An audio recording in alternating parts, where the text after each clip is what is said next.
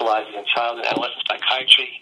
He began his medical training at the Medical College of Wisconsin, completed his adult psychiatry residency at the University of Cincinnati, and child psychiatry fellowship at Harbor UCLA in Los Angeles.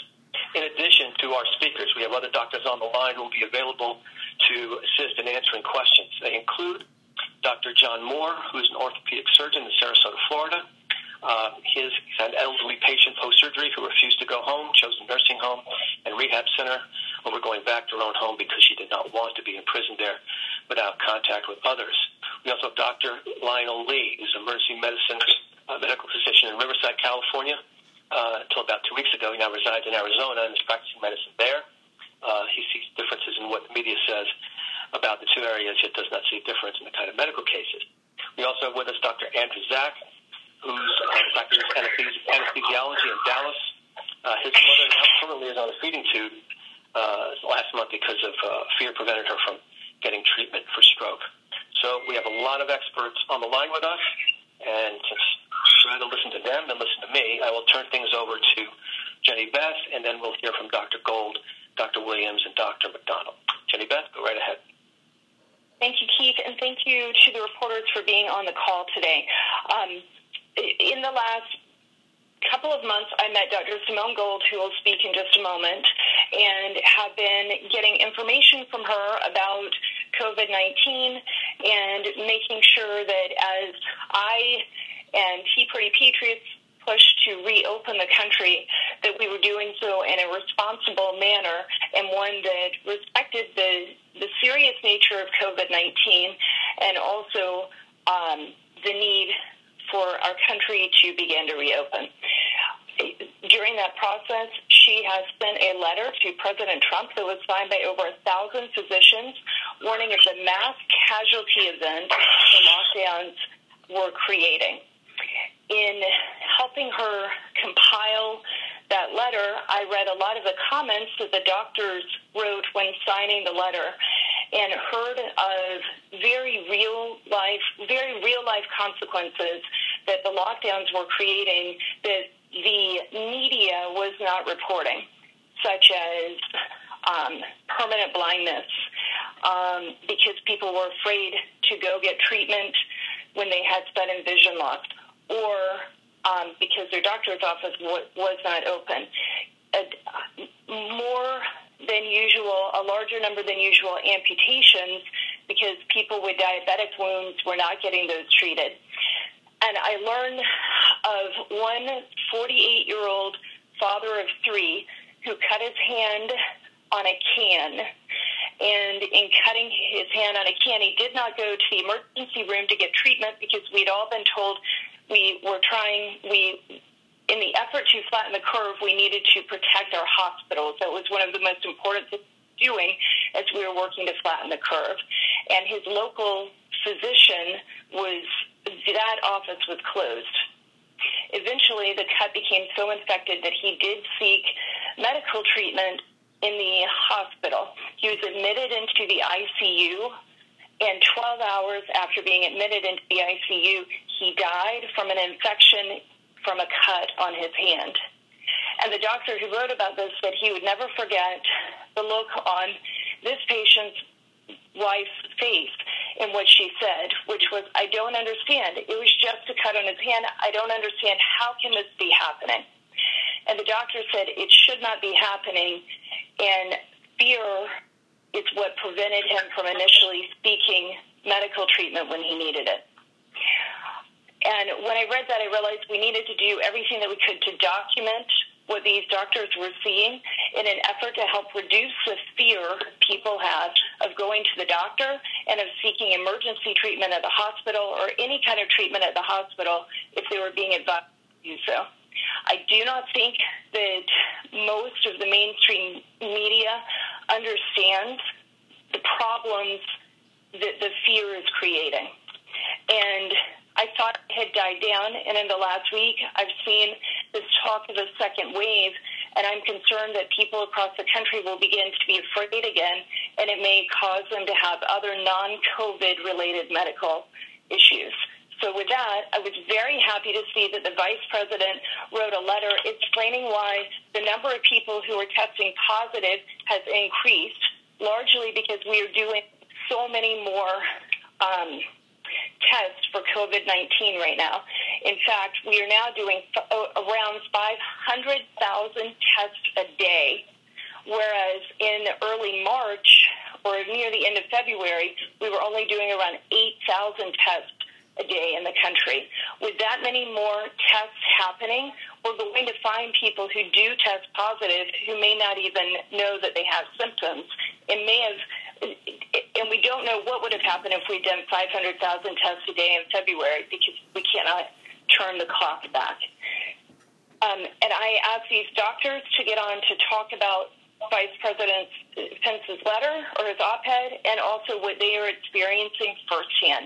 And that's what this call is about. So thank you very much. And now we're going to Dr. Simone Gold. Hi, good morning, everybody. Thank you so much. Yes, I practice emergency medicine in mostly in Los Angeles, but also in Arizona. I got active in this issue because what I was seeing on the ground was so different than what I was reading in the media and hearing from my friends and family. So according to the media, when this first started in March, let's say, is when people started paying attention, this was just such a catastrophic situation for our hospitals. And yet, as an emergency physician, our hospital census had plummeted. We were seeing maybe 50% census. This went on for, I'd say, about 6 weeks, 7 weeks. In fact, we're still not back to normal here in June. And so I started to jump in mostly because there was such a disconnect between what the public thought, which is that hospitals were overwhelmed, and what the reality was on the ground. I'm aware that New York and some other hotspots had a different experience for about 3 weeks. I did my training in New York. I stayed in touch with people in New York. And from them, they told me it was really, really difficult. But the really difficult part was limited to 3 or 4 weeks. But everywhere else in the country, except a few hotspots, the hospitals were empty. And it was distressing to know that all those patients were not getting care. You know, the New England Journal of Medicine even commented in May that about 40% of stroke patients went missing. Similar comments in the Journal of Cardiology, which said about 40% of heart attack patients went missing. And this dovetails completely with what I was seeing on the ground. So the disconnect between the media and the reality on the ground was a huge problem throughout this. And I'm very concerned that we're about to see the same thing again, where the media is really ginning up the concept of a second wave, but yet the data doesn't support it. So I always look to the data. So I've looked at the LA County Department of Public Health. I looked to what our governor said, and I'll just start there. The governor was quoted a couple of days ago as saying that hospitalizations remain stable. That, I think, was the most important statement in the LA Times interview. A writer was writing about the situation in LA County, and he was making the case that it was scarier than it was. And yet, in the body of that article, he said, Governor Newsom said hospitalizations are really remaining stable.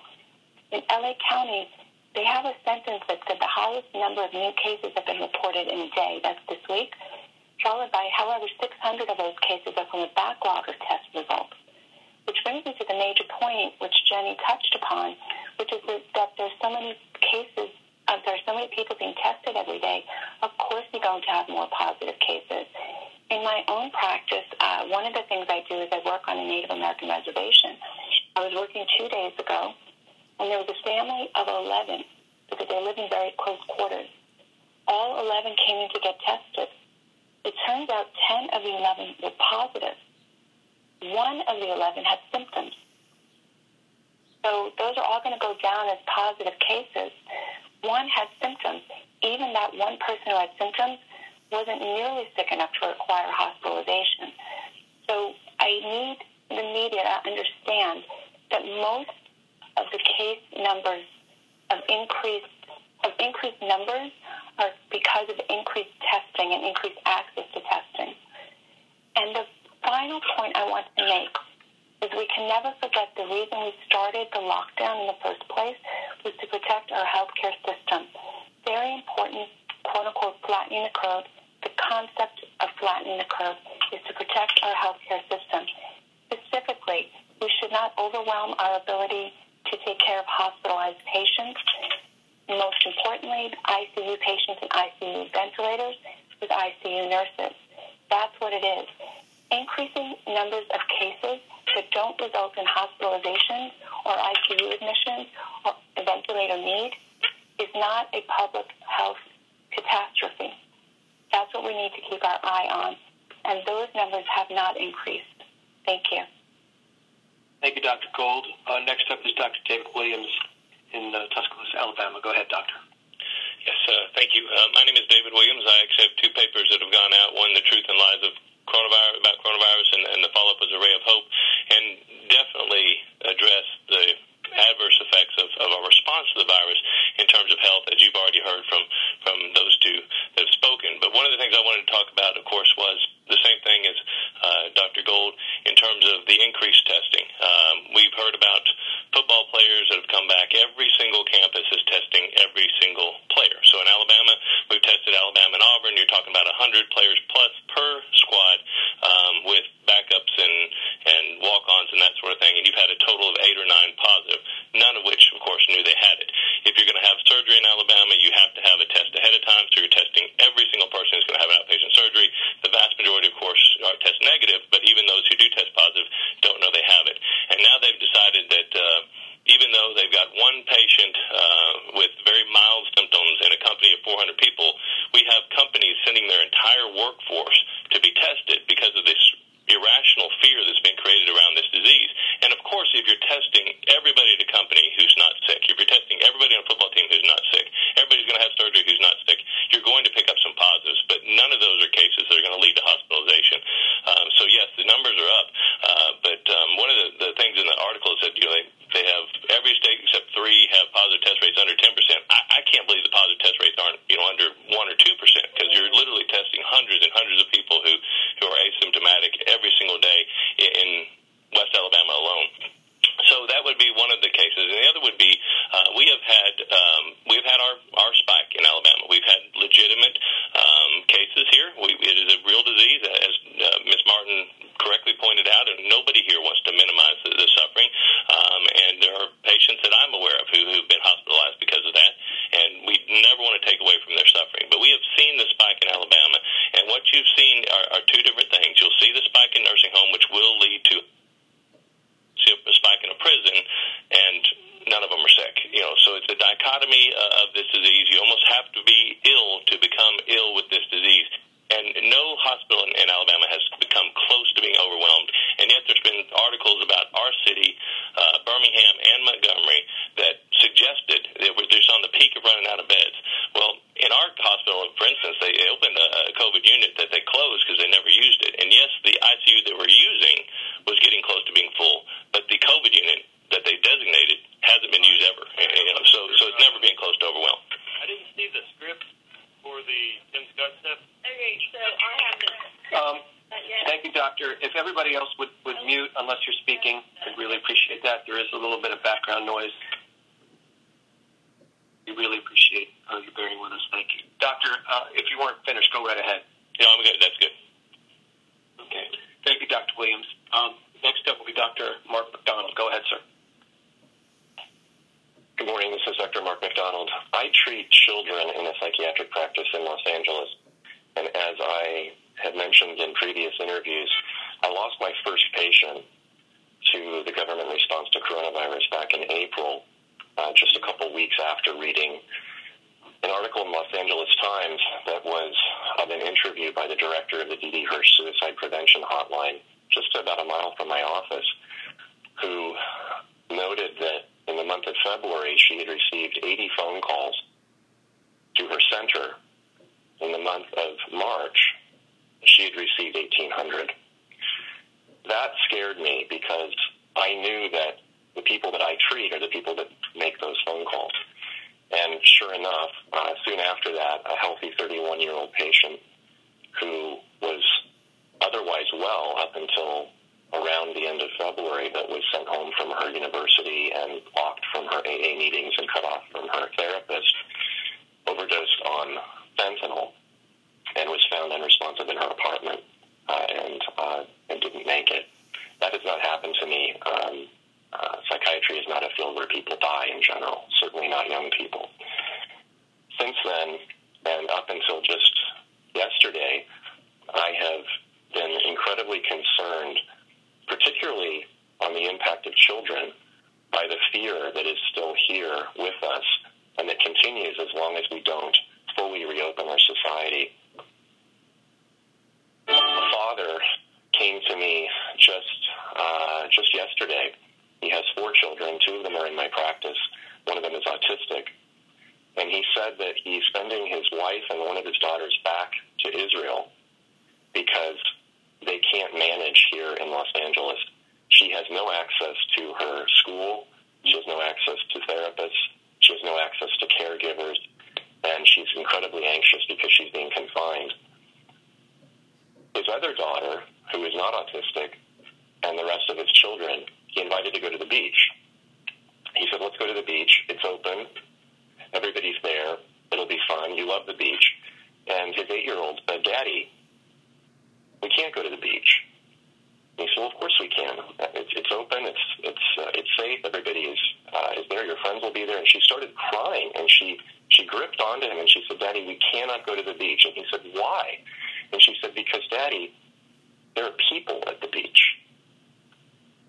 That really struck me. And it struck me not because it was an outlier. It struck me because I hear this from my children in my practice and their parents every single day. They are scared. They are so afraid of dying. And as we should know, I certainly do, and it's available on the CDC website, not a single child in the state of California has died from coronavirus. 0. We also know that children are essentially immune from this, with very, very rare exceptions, and they also don't transmit it to other people, particularly to adults. But we're not acting that way. We're not opening up our country for our children. We're not reopening our schools for our children. We are keeping them locked down or under a very short leash, which is leading to terrible, terrible emotional disorders, panic disorders, social anxiety disorders, social phobia, obsessive-compulsive disorders.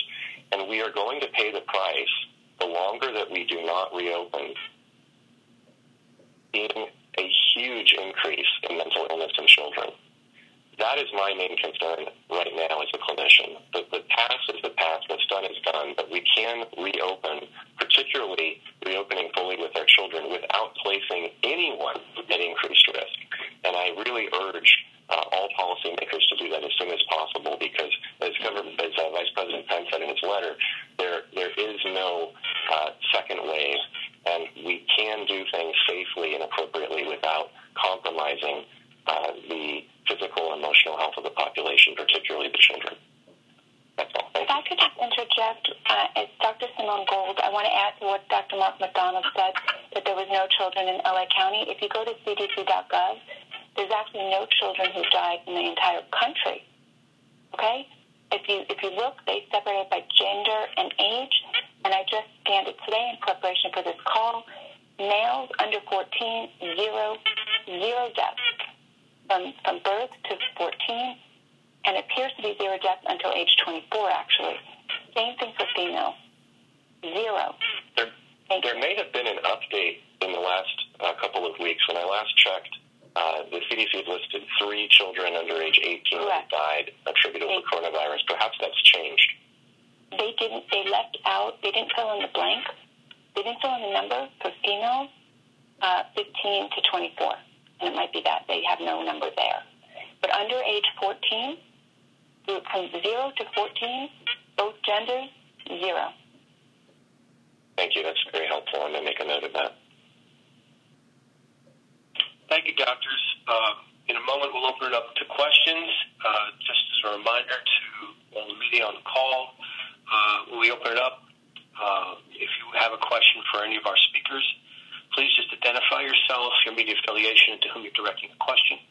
We're going to answer. Other doctors may wish to weigh in. As mentioned at the top of the conference call, we have other physicians on the line who are experts in their fields who may also be able to give us the benefit of their expertise.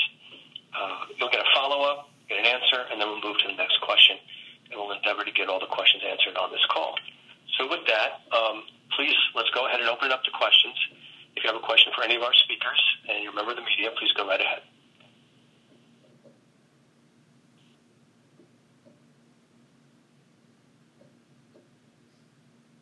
If you have a question for, if any of the reporters on the line have any questions for our guests, please go right ahead. Now's the time to ask the questions.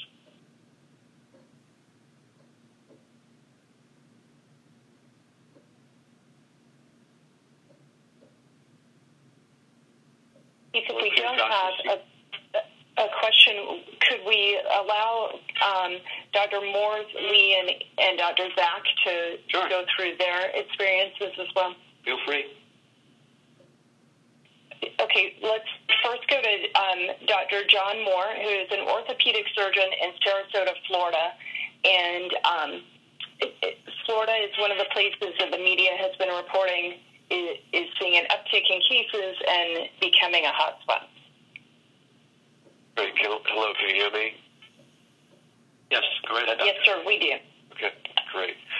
So we know that nursing home patients are at risk because of age and significant illnesses, but nursing home patients are also there because they need a considerable amount of assistance and medical help. So this is a group not to make solitary. Quarantining and isolation is good, like testing visitors that come in, but pure isolation is tough on people, just like our psychiatrist was talking about. We can move tested people who test positive out and make sure that people aren't coming in. But for example, I had one patient who was forced to delay her knee replacement despite having intolerable pain for months because of COVID. Upon allowing her to have that procedure, when she was allowed to remove or be moved from the surgery center, it was an outpatient procedure, she refused to go home. And when I inquired, she said that she had been in isolation for months. For her, that was a horrible, distressful, mentally stressful situation, and she refused to go home. And I said, you may be encountering COVID in a nursing center. She said, I don't care. I would much rather be in a nursing center where I can interact with people, I can have assistance. I'm not going home no matter what. So it's not innocuous to place older people either in isolation or in a nursing center where they're isolated to their room.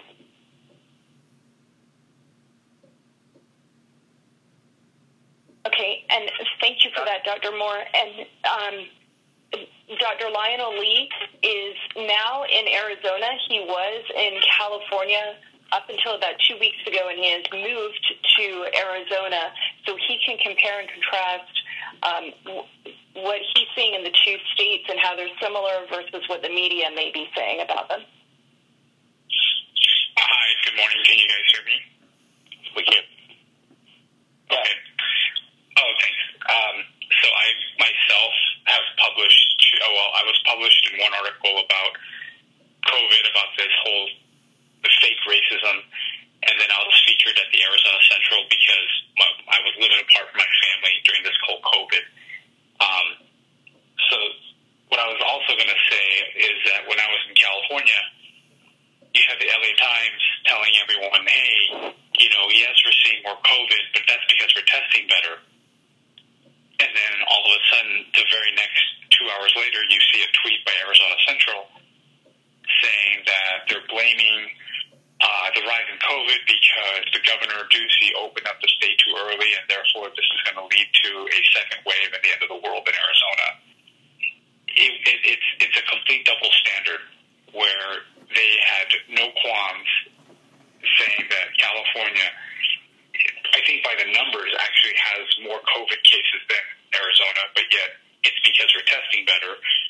But in Arizona, the reason that they're having more COVID cases, not because they're testing better, even though we are, it's because the governor opened up too early, and therefore now it's somehow related to his fault, or that it's because people aren't doing X, Y, and Z. I don't know if that's a word, the disingenuousness of the media and the double standard, I think, is a huge concern for me. It's scaring a lot of people in Arizona. The fear I sense here is similar to the fear I sensed way back in around end of February, early March in California. And to me, that's mind-boggling because we know more about COVID today than we did way back in March. I would hear people talk out in public or even at where I work, and I would think to myself, hey, we need to calm down. I said, we know that there are treatments we can give. We know more about the virus today, and yet people are hysteria and panic are taking over, even here, which, again, I don't understand. And so with that being said, I think I have seen the opposite, because it sounds like there's a lot of doctors from California on this line. I have seen the complete opposite, where the shutdown is, I think, twice as worse, if not more worse, than the disease itself we're seeing. And I think the media is pushing the governor of Arizona to shut down the state, but that is definitely not a good idea in my opinion. Because like everyone seems to have plenty of stories and true life data where you start to see different side effects from the shutdown. Thank you, Dr. Lee. And the final doctor who we have on is Dr. Andrew Zak. He is in Texas, and he can tell what has happened in his own family in the last 3 to 4 weeks. A very personal impact from the fear that it permeates our society right now.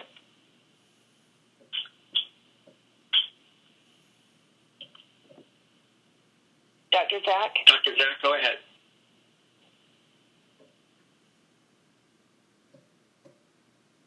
Dr. Zak, do you want Perhaps he had to jump off. I'm not positive. Okay. Again, if any members of the media have questions for our speakers, now's the opportunity. If you're a good bit of useful information and you may have questions, please go right ahead.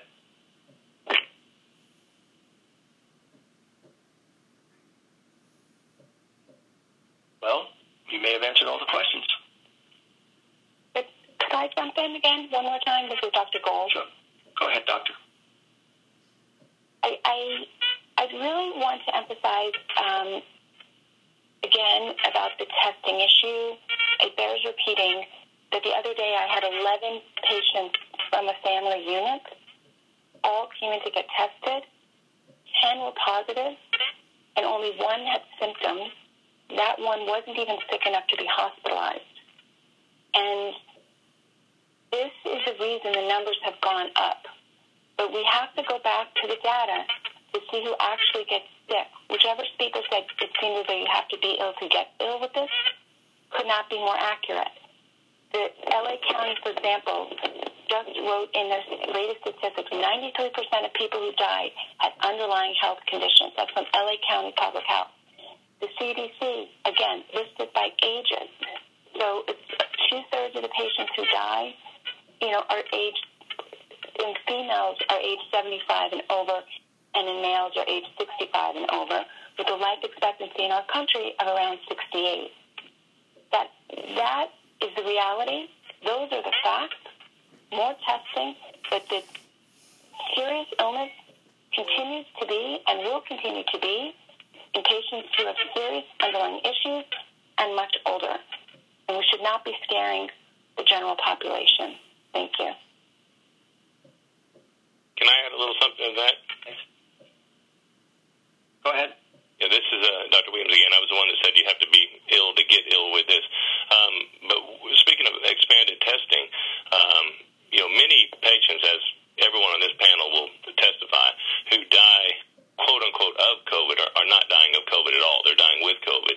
And if you are admitted to a hospital, whether or not they're putting them with COVID patients, which there's definitely stories that are pretty verifiable that's happening in some hospitals, but whether or not they are testing everybody who goes in the hospital repeatedly. So if you're admitted with DHF and you develop complications and pneumonia and you're intubated and they've tested you on day 1 and you're negative, they test you on day 2 and you're negative, you test you on day 10 and you're negative, but day 11 you got COVID, they're absolutely putting that on the death certificate because they get financially compensated for that. So they're not only expanding the testing among outpatients who aren't sick, they're expanding the testing repeatedly for patients who sick, hospitalized for other reasons, who often finally become positive on a nosocomial basis.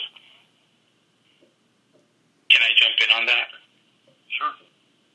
Yeah, I would agree. I saw patients who would bounce back after being admitted, and I remember this one patient I had who was admitted for over 2 weeks, and they swabbed this patient 4 times in 2 weeks, and finally on the second, like I said, they were in the hospital 2 weeks, came back, and I said, look, this guy needs to be admitted. They wanted to swab him for a 5th time. And I said, what's the point? And they said, well, what if he has COVID? I said, okay, look, if you swabbed him 4 times, I don't understand what a 5th swab is going to do. And I think this may go along with what the previous doctor was saying, was that there could be some sort of other benefit or underlying motive for this, and it just the medical decision making to keep swabbing these patients doesn't make any sense. I mean, you would not X-ray somebody 8 times or 4 times in 2 weeks if they kept saying they were short of breath. It just wouldn't make any sense.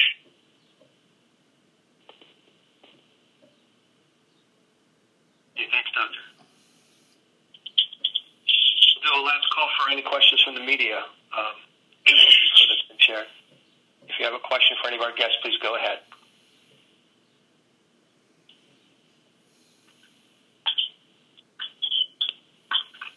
Okay. I want to thank everybody for participating. Everybody's busy.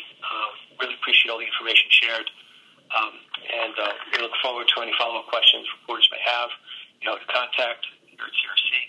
And I want to wish everybody a good day.